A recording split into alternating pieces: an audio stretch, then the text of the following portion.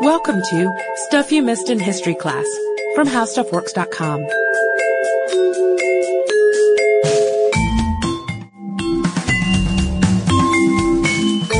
Hello, welcome to the podcast. I'm Sarah Dowdy, and I am very happy to be here with a very special guest today. Hi, everybody. It's Candace. She's back. Vintage Stuff You Missed in History Class podcasting. Well, and Candace, we always get emails asking where you've gone or where you are, and I usually just say, she's sitting right behind me in the cube, but I mean, you could probably elaborate a little more than that. Well, I have switched my focus from history to weddings, which is actually a lot of fun. I've been working on the TLC Weddings website, and if you haven't visited yet, you really should. Even if you're not planning a wedding yourself, you can get some fun information on modern trends and classic trends. Fashion tips, flower tips. All of that. And one more fun piece of vintage Stuff You Missed in History Class news that pertains to weddings.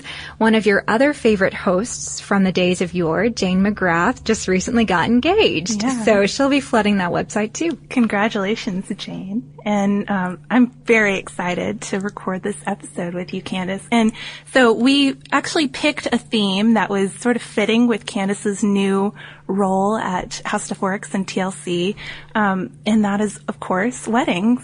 And when we picked these 5 weddings, I told Sarah we should pick some of our favorite weddings in history, and all but one turned out to have rather sad endings. So we're going to start with the happiest, and when we're done, go ahead and get out your vintage lace hankies because it all goes downhill from here. Very lovely weddings, but some kind of sad marriages. That's right. We picked tragedies, I guess. But yeah, this first one is good, and it's probably one of the best known historical weddings, I'd say, just because of how many wedding trends it ultimately established. Right. We'll say that the marriage of Victoria and Albert on February 10th, 1840 set some precedents for modern brides. And most of you probably know that the reason brides today wear white is because Victoria started that tradition. She started so many trends. She did. I think using ether during childbirth, that's a cool Victoria trend. Thanks for that, Victoria.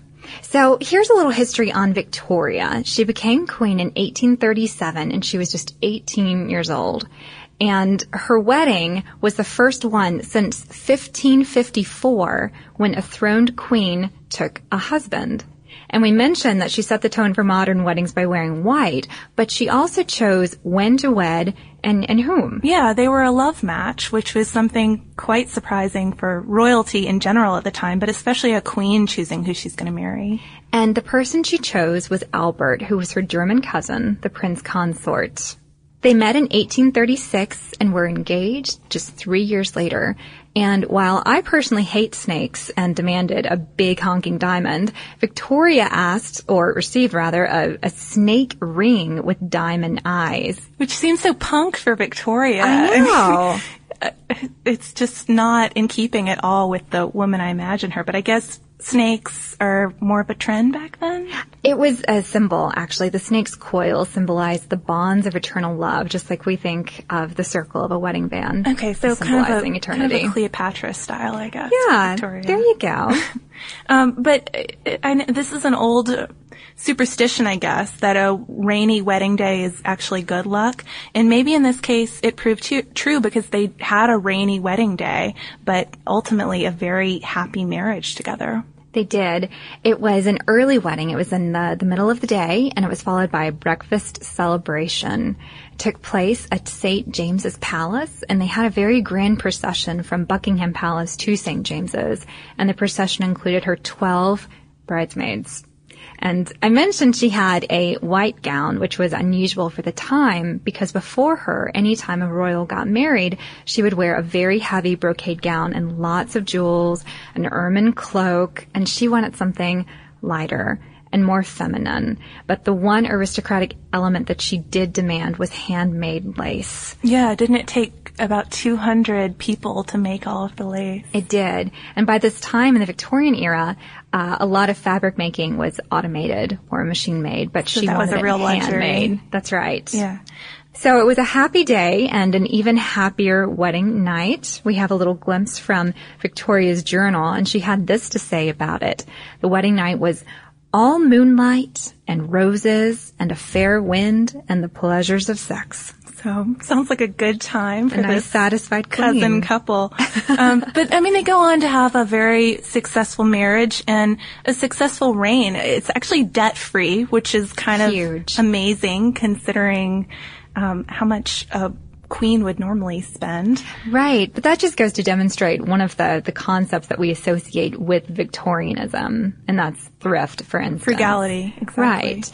And Gillian Gill, who's a biographer who wrote We Too about Victoria and Albert, she says that their relationship illustrates so many different Victorian concepts, and these are just a few. You've got faith and thrift, which we've mentioned, discipline, patriotism, responsibility, and stability. They really were a model for the whole country. They also have a very fruitful marriage. They have 9 kids. And they also help popularize that family portrait of, the doting mother and the dutiful father and all of their babies and children surrounding them. Which is needless to say that when Albert died in 1861, Victoria was just crushed. Those had been some of the happiest years of her life, and without him, she became very depressed and more black until her death in 1901 when she died from natural causes. Our next wedding and marriage on this list is going to be equally grand, but a lot more tragic than the last. It's also a royal wedding, though. It's Louis XIV and Maria Theresa of Spain. So we're going to give a little background on this just because the circumstances of the couple's birth are really interesting, I think. So Louis XIV was a surprise. The French were really hoping for an heir, but his mother was 36, almost 37 years old, and she hadn't given birth to a living child yet. Then all of a sudden, out comes Louis XIV, this healthy baby boy, and only 5 days later, his mother Anne's brother, Philip IV, who is the King of Spain, has a daughter. And Anne is immediately thinking, oh, well, perfect. As most modern mothers would. Marry your cousin. This little niece of mine can someday be the wife of my son.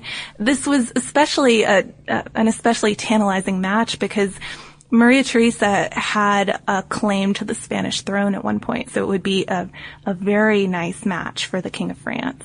But, okay, so they're not just cousins. This is a little disturbing to modern listeners, probably. They're double cousins, so they're the product of a French brother and sister married to a Spanish brother and sister.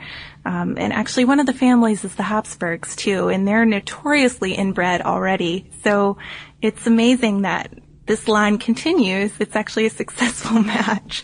But it doesn't seem like this marriage is necessarily going to happen for a while. And that's because Spain and France are just constantly at war with each other. But guess what? Finally, they work out a peace in the Peace of the Pyrenees in 1659. And a major part of the deal is going to be cementing the alliance with this marriage between cousins.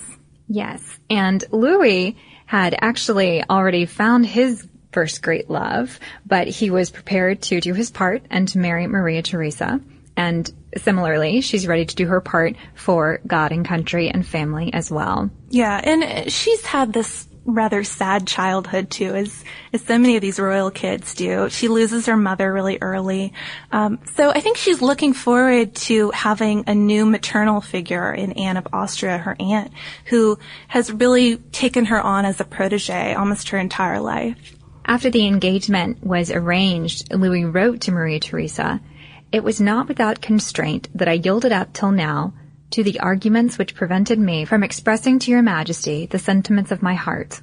And then he continued, "I am delighted to begin to reassure her majesty by these lines that happiness could not arrive at anyone who more passionately wishes for it, nor anyone feel themselves happier in possessing it." So that's a nice, sweet letter. It's in very formal terms, but Philip IV thinks it's a little too much for his daughter to even be receiving, won't let her read the letter.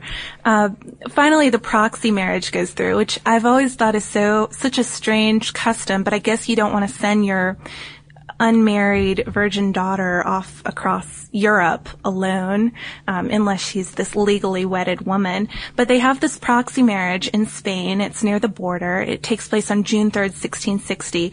And of course, Louis isn't there. That's why it's a proxy marriage.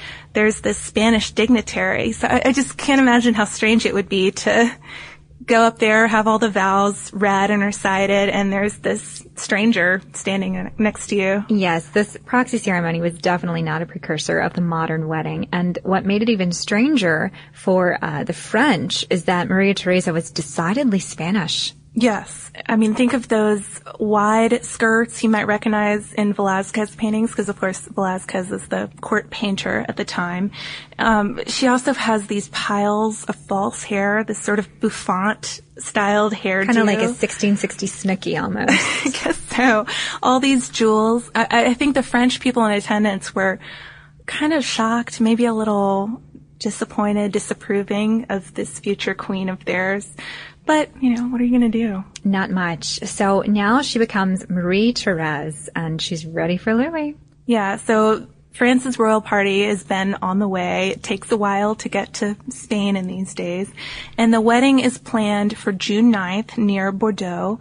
Queen Anne is so excited. This is her lifelong, or not her lifelong, but as long as her son's been around, this has been her dream for him.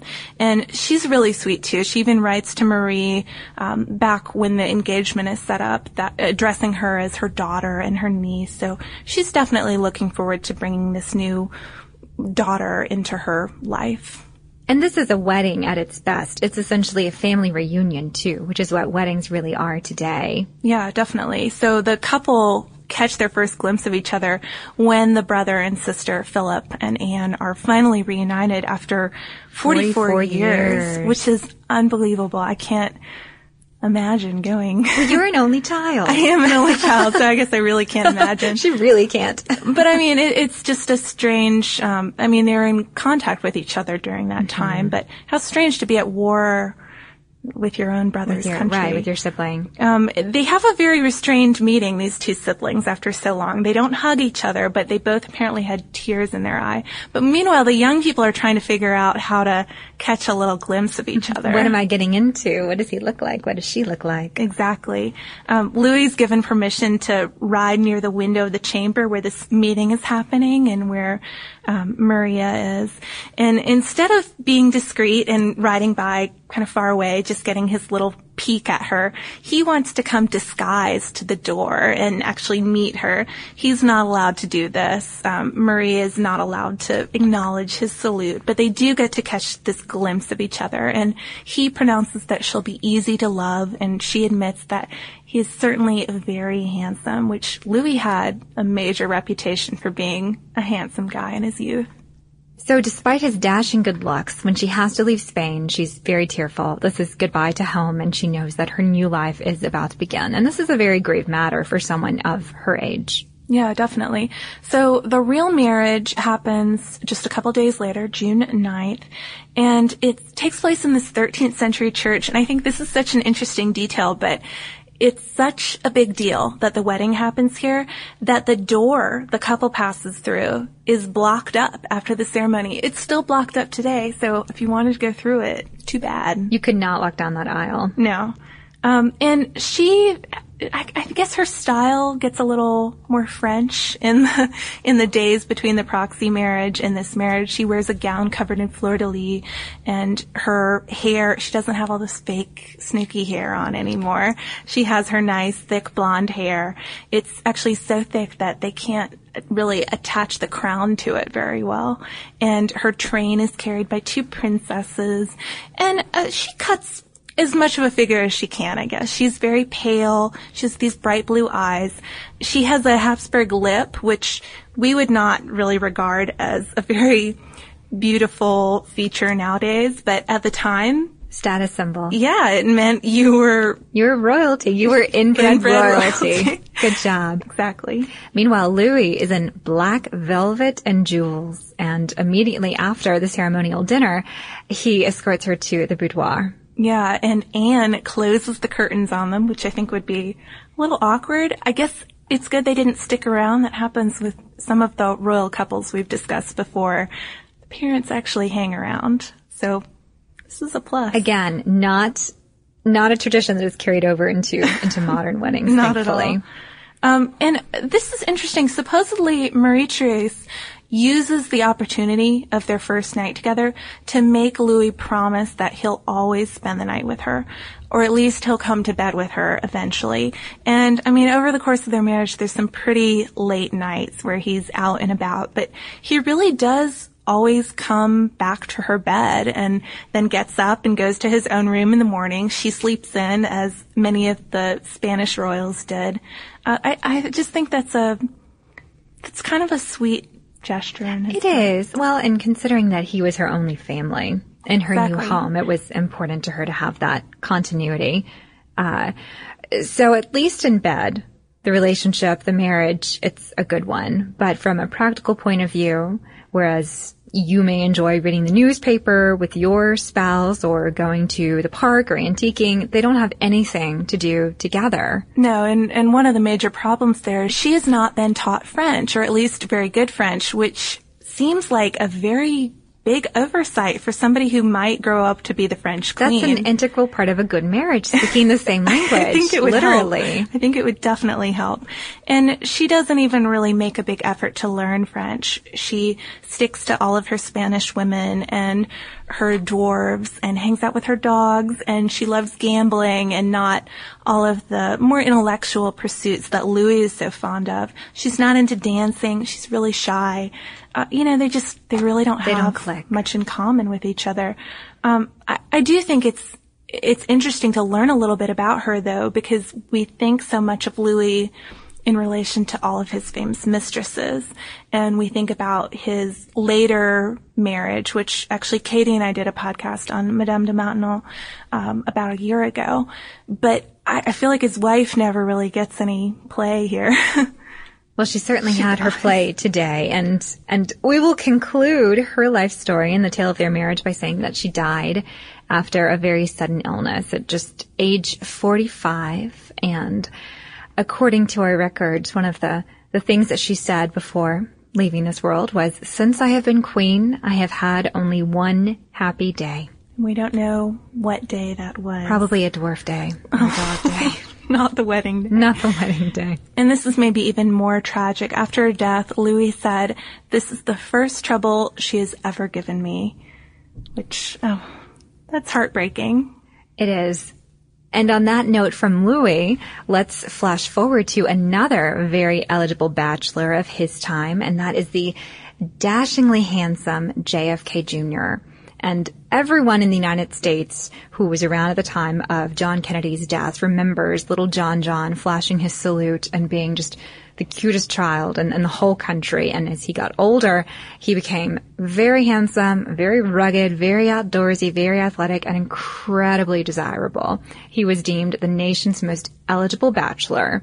And he was 35 when he met the 29-year-old Carolyn Bessette. Yeah, and they dated for about 2 years. And the way they met is very modern and hip, I guess. It is. And people talk about Carolyn as being like the more modern version of a Jackie. She had the class, she had the posture, she had the carriage, she had the clothes, but she put a more contemporary spin on the things that she did. She was a publicist at Calvin Klein, and one of the things that she did for Calvin Klein was help celebrities pick clothes. And of course, JFK Jr. was quite a celebrity, so when he came in shopping for some suits, she was hooked up with him. And I would like to say that the rest was history, but it was a little complicated because they were never formally linked in the public eye. There were rumors abounding that he was still dating Daryl Hannah. And Carolyn, of course, being the sassy blonde she was a commodity in her own right. And at this time, JFK Jr. was the owner and co-editor of the political magazine George. So very much on the New York social scene, very much a hot item. So who would have thought that this couple could have escaped to an island in the United States, gotten married, and no one knew about it? Yeah, suddenly they're married. It's unbelievable that they managed to get away with it. It was the ultimate secret wedding. And I have to brag a little bit because where they chose to wed, Cumberland Island, which is a barrier island in Georgia, it's just 18 miles by 3 miles. This is actually just off the peninsula where I grew up in St. Mary's, Georgia. And it's near where my grandfather grew up. So we both have claims to fame to Cumberland. And if you've never made it to Cumberland, you simply must go. It's gorgeous. There are fantastic ruins of great homes that were owned by the Dungeness. Yes, they were owned by the Carnegies back in the day, and there is still an inn, a fantastically expensive and luxurious inn, Greyfield, where you can stay, and wild horses roam the beach. Beautiful, untouched beaches. And there's no bridge either, so if you get there, you have to take a ferry. Yes. So Carolyn and JFK Jr. fly into the St. Mary's Airport, and some women come out from the county courthouse to issue their marriage licenses, and they file for them separately. And like I said, there's been no formal engagement announcement, no formal wedding announcement. No one knows that this is happening. Not even the people involved in arranging the wedding, right? Well, there are a few people who have an idea as to what's going on, and that would include Gogo Ferguson, whose family had lived on the island for 6 generations. She helped plan the wedding, and she designed their wedding bands. And then the White House Rose Garden designer, Rachel Bunny Mellon, was in the know, and the man who had been Jackie's lifelong butler did the altar greenery. But other people who were more, shall we say, the talent at the wedding. Thank you. The talent at the wedding, like for instance, the Yulee, Florida man who came in to sing gospel a cappella, he had no idea that he'd be singing for JFK Jr. and Carolyn Bessette. And he describes how before the ceremony began, they pulled him aside and said, "We'd really like for you to sing Amazing Grace." And he's sort of wide-eyed at this point. I can't believe this is happening. And if you look at the one picture that's so popular in the media of this wedding, it's of John and Carolyn descending the steps of this 1893 cabin. It's essentially a cabin. It's the first African Baptist church on the island. There was no electricity, so the whole ceremony was illuminated by candlelight. And he's in a suit and his father's watch.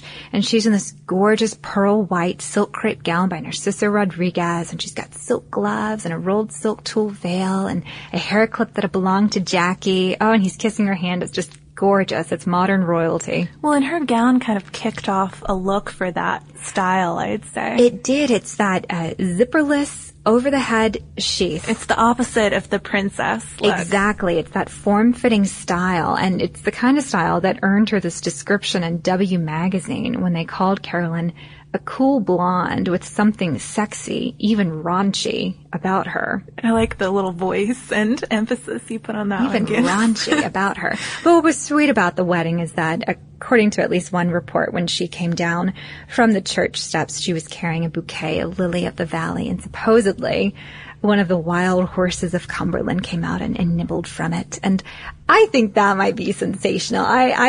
They're really shy. They are shy. And I had a friend once who went with me to the island when I was in college, and there are no porta potties on Cumberland once you hit the beach, and she was relieving herself behind a sand dune and a horse snuck up on her. But that is the closest I have ever heard of a horse coming to a human. I went on a class trip in about 4th grade, so it wouldn't have been too long before this wedding, actually. And the horses came up near our campsite, but as soon as they saw us, they were out of there, not nibbling on any bouquets. Well, maybe they knew that it was Carolyn Bessette Kennedy's bouquet. Well, anyway, so all of that aside, horse stories, etc., they had a very nice reception at the Greyfield Inn. It was perfectly intimate and private, only about 40 guests. And you may be thinking, 40 people? That's not even the whole Kennedy clan. Well, no, it wasn't. They had to leave some people out to ensure their privacy. And after the wedding occurred, it wasn't until Sunday afternoon, I believe, that the press kind of got a hint of what had happened. And by the time they descended on Cumberland, the couple was gone for their honeymoon in Turkey. And one of the earliest confirmations of the marriage came from Caroline Kennedy Schlossberg, who flashed a thumbs up sign at a reporter who took her picture. Pretty discreet family, I guess.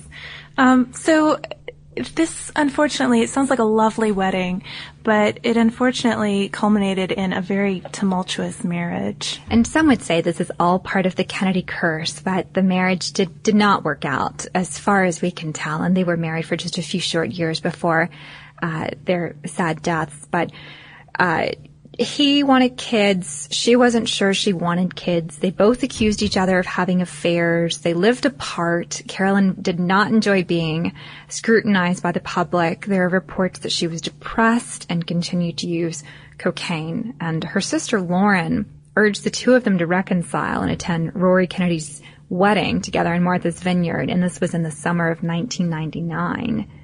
John agreed to fly all three of them in his single-engine plane, and as you may remember, it crashed in the ocean on July 16th, and Navy divers later recovered their bodies.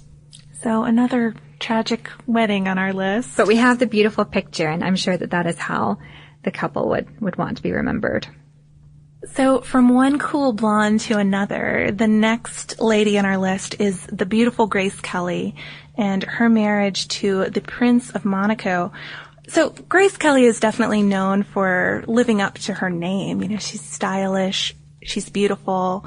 She was described by Alfred Hitchcock as a snow-covered volcano, just because when you look at her on screen, she looks so poised and collected, but there's so much emotion underneath. She seems like she could just erupt at any moment. And I think from what I read about her, that's kind of how she was in person. She was a very fiery woman who sort of kept it all in a neat package. And what was interesting about Grace Kelly is that she knew what she wanted in life, but her family didn't expect that much from her. No, they really didn't. She was the third child of four of a very prominent Philadelphia family. She has these amazing athlete parents. Her father was an Olympian. Her mother was the first woman to teach phys ed at Penn. But yeah, she didn't really live up to the family standards. She was really shy. She wasn't athletic. She was kind of sickly. She had asthma when she was a kid, but she was really serene, and she was also really full of imagination. At one point, she told her older sister, "One day I'm going to be a princess," which probably most little girls say that. I'm sure. But in this story, it seems like a very telling line. And she gets into acting because of all that imagination. It's not something her family initially approves of, but she proves very good at it. And she had to train herself to speak in a lower tone and less nasally. But I suppose when you're from a family of athletes and you can't play the field, you have to play on the stage. And she was determined to make that work. Yeah, she wasn't really well suited for the stage, though, partly because of that voice. She just didn't have much power behind it. But on camera, she was absolutely stunning. And once she got going on this film career, it was this amazing burst of success and great films. She won an Academy Award. It's weird, though. It's not like she started with a few little parts and worked up from there. Most of her success comes from this one screen test from 1950, which she didn't even get the part she was auditioning for. But it got shown around Hollywood, and she became an overnight success. Yeah, she really did. John Ford saw it. Alfred Hitchcock saw it. They cast her, and she just went from there. She's also pretty well known in her Hollywood days for working out a really sweet studio deal. Studios at the time would basically make their stars sign their lives away, but she worked out a nice deal where she could be a little more flexible with the projects she chose, and it paid off. In 1955, she won an Oscar. She had 4 films in theaters, and she made more money than any other female star. So this is the pinnacle of her career. It looks like she's just going to keep on going and have decades ahead of her of great success. And then suddenly she decides that despite dating around and hooking up with some very eligible bachelors, she wants to get married. Yeah, according to her friend and biographer Gwen Robbins, she didn't want to have to age in Hollywood, which I can kind of understand that, especially at this time. There just may have not been very many parts in another decade or two. But she meets her prince at the 1955 Cannes Film Festival, and this is, of course, Renier Grimaldi, and he's the Prince of Monaco, which is a French principality. And it's tiny. It's a postage stamp. It's a postage stamp. Sarah, I think that you mentioned it was smaller than Central Park. Smaller than Central Park. But very beautiful, very picturesque. It looks like old Europe. And so she sees that he's got an offer she can't refuse. And not only that, she has an offer that he can't refuse because his former girlfriend, also an actress, was barren. So he needs to ensure that he can create an heir. Otherwise, Monaco gets handed over Back to France. Yeah. So despite Grace Kelly having all the features that he desires, he still demands that when they get married, she hand over a $2 million dowry. Which, that's from life. I can't get over that number. I mean, her family was very well off and she earned a lot of money herself. She did. But that is so much money in the 1950s. One of her last films is kind of interesting considering her future. It was called The Swan. And in it, she played a princess. So while Rainier was courting her, she was actually playing the part of a princess. The dress rehearsal, if you will. Exactly. And in the plot of the film, she's torn between her younger love and the prince who she's intended to marry. She ends up choosing the prince. It all works out for her story in the end. I can't imagine if the movie had been a little different, it might have not fit very well.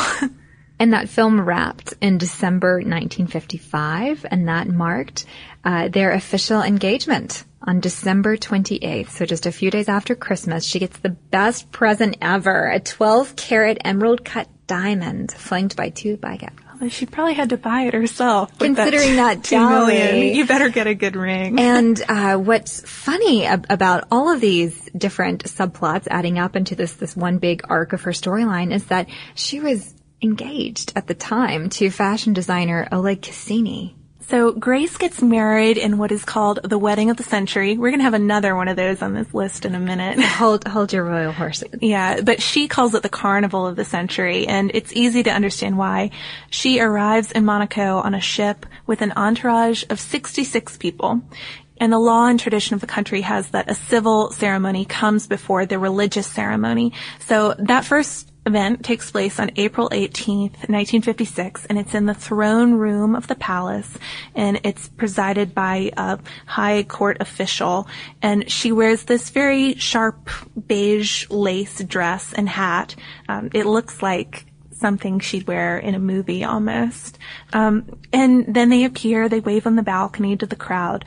And then the big ceremony, the religious one, happens the next day. And that's the one that you'd probably recognize pictures from. Right. And at the ceremony, there were 2,000 reporters. That's more reporters than there were guests. But the guest list did have some very important people on it, some VIPs for that day and age. Cary Grant, Gloria Swanson, Ava Gardner, Conrad Hilton, Aristotle Onassis. But not in attendance, notably, it was Queen Elizabeth II. It was a little too déclassé for royalty. She supposedly thought there were just too many movie stars. Too many movie there. stars. That's never held me back from attending any event. But this, I mean, with all this press, with all these stars there, this is sort of the first major press event that we, like we could think of later weddings. Well, I mean, the wedding was filmed by MGM. Yeah, it's this big to-do. It's filmed by MGM. It's broadcast live to 30 million people in Europe. And bars even make up this signature cocktail called the Princess Cocktail with bourbon and grenadine and fresh cream. Does not sound very good to me. No, it sounds cool and icy like Grace Kelly, though. So at this grand cathedral ceremony, Grace wore an ivory gown made of silk taffeta and lace, and it was designed by the famous Hollywood costumer Helen Rose. It took 6 weeks and 36 seamstresses to make. It required 25 yards of silk taffeta, 100 yards of silk net, 125-year-old rose point lace from a museum. I mean, I just bought some Halloween costume fabric this weekend. 2 yards? I'm trying to imagine buying 100 yards of fabric for a dress. Before Grace Kelly, no one really did the big poofy ball gowns for a wedding. This was unheard of. And today that style is sort of alternately called ball gown or princess style. And when you hear it referred to princess style, that's based off Grace Kelly's wedding. How about that? Mm-hmm. Thank you, TLC Candace. I tip my hat to you. So the couple, it's not a particularly intimate wedding, surprise, with all these people here. The couple stayed erected at the high altar, and Kelly was visibly nervous during the whole thing. She just was kind of whispering, just if you can actually look up videos of it, and she looks like eyes on the prize, not looking anywhere else, like she's afraid she'll fall over or something. But at the end, this message from the Pope was read out loud, and then the couple drove off through Monte Carlo in a convertible and left their honeymoon, which was a multi-week cruise aboard a yacht. And on their honeymoon, she became pregnant with Caroline, and she later popularized the Hermes bag, the Kelly, because she would use this really oversized purse to hide her, what we today would call her baby bump. That would, in a tabloid today, there'd be a little arrow. A little arrow. With a question mark. Is she? Isn't she? Yeah. But despite the joys of carrying a child and giving birth to a child, married life was a little sour for Grace Kelly. Yeah, she'd hoped that maybe she'd still be able to work a little bit, go to Hollywood every now and then and make a movie. Her husband was not into that idea. In fact, supposedly he banned her films from even showing in Monaco. And she later told her friend John Foreman, "I know where I'm going to be every single day for the rest of my life." And that was not said in like a happy way. I'm going to be in Monaco where it's sunny and beautiful. Again, Monaco, smaller than Central Park, so we can imagine kind of a restrictive, if glamorous life. And she died tragically in a car crash in 1982. And that untimely segue brings us to the last wedding on our list, and by now you may have guessed what it is, one of the biggest wedding spectacles of our time, and that would be the wedding of Diana and Charles. So Charles and Di knew each other when they were children, and they weren't exactly close in age when they got married. She was 20 and he was 32, but they had associated, their families had, so they were not unfamiliar with each other. And when he proposed with a giant oval sapphire surrounded by 14 diamonds, thank you very much, she was a teacher. So she's coming from not a modest exactly background, but something that is not quite in the public eye to something that is incredibly on the forefront of British society. Definitely. And on her wedding day, again, like Sarah was saying, you can see footage of Grace Kelly's wedding online. You can also see plenty of footage of Charles and Di's wedding. And she wore one of the most famous wedding gowns of all time. It was an ivory silk gown designed by David and Elizabeth Emanuel. It had lace accents and big puffy sleeves, hello, 1980s, gathered with little ribbons. And unfortunately, the designers didn't accommodate for the fact that she would be transported to the wedding site in a glass carriage. So when she got out, she was a little wrinkled. It must have been hot and uncomfortable in the carriage, and too. not to mention that 25-foot train taking up that much space, and the dress was made in just 4 months. And these people who designed the gown, the Emanuels, they were the same designers who put together the dress that she wore when Charles and Di announced their formal engagement. And this was sort of the start of maybe a couple of people in British society raising an eyebrow at Diana because the dress was very highly criticized. People said it was too low cut and it was black. And at the time, black didn't necessarily mean that you were a chic and meant that you were in mourning. I think Diana later proved black was one of the best colors on her, though. Definitely. So this wedding was televised in 58 countries. It was an hour-and-a-half-long ceremony that had 3,500 in attendance and 750 million watching on TV. And I believe I neglected to say the date, so let me correct that right now. July 29th, 1981. And not only is this a national holiday in Britain, but it's a total moneymaker. There's so much memorabilia going around, displaying the new royal couple, porcelain plates and cups and stamps and photo collages. And in one story I read, there was a woman who had bid $700 for a slice of cake from the wedding. Yeah, and of course Di was attended by a lot of bridesmaids too, and most of them had royal connections, but not all of them. There was one little girl named Sarah Jane who was the daughter of Charles' friend and longtime horse trainer, and she actually kept up a correspondence with Diana after the wedding, and it basically explained to Diana that she was miserable at boarding school, and Di had done her time at boarding school too, so she commiserated and had a sweet letter-writing campaign with her. Yeah. But if you believe in fate or telltale signs. There were a couple of gaffes during the ceremony that perhaps predicted the marriage would not be a fairy tale one. Yeah, she got Charles's names out of order. She did. He has a lot, of course. Yes, and the name that she essentially called him was his father's name. And then he forgot to kiss her at the altar. They later did a public kiss on the balcony of Buckingham Palace, but that was a gaffe for sure. Definitely. But after those gaffes, after the ceremony is complete and they make their appearance to the public, they go on their honeymoon at the family estate in Broadlands, and then they go on a 12-day Mediterranean cruise, much like Grace Kelly again. It's kind of an abbreviated Mediterranean cruise, but still. And Diana's brother, who was only about 16 at the time of the wedding, later revealed that she had a terrible headache for the entire thing because she had this tiara pinching her temples and head. Yeah, she wasn't used to wearing a tiara, obviously. And even though it came from the Spencer family, it was one of their heirlooms. Yeah.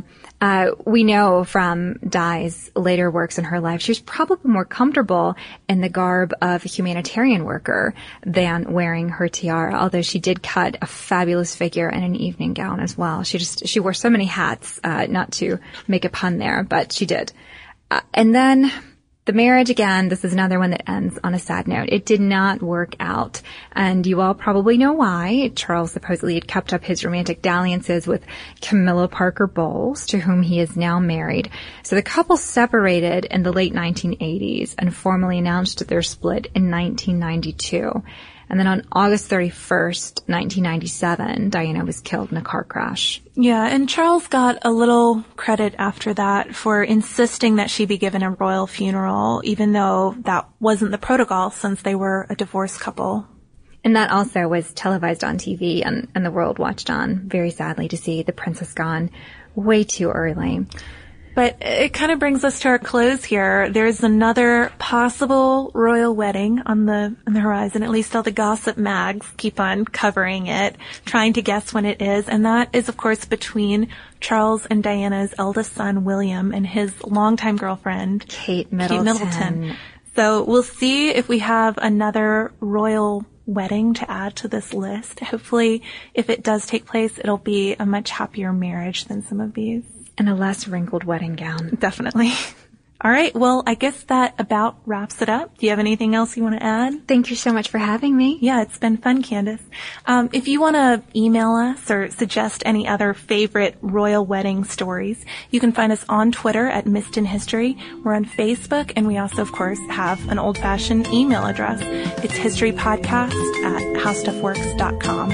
And if you want to look for any of Candace's great wedding content, you can find it at TLC. And if you want to learn a little more about royalty, go to the homepage and search for royalty at www.howstuffworks.com. The HowStuffWorks.com iPhone app is coming soon. Get access to our content in a new way. Articles, videos, and more, all on the go. Check out the latest podcasts and blog posts, and see what we're saying on Facebook and Twitter. Coming soon to iTunes.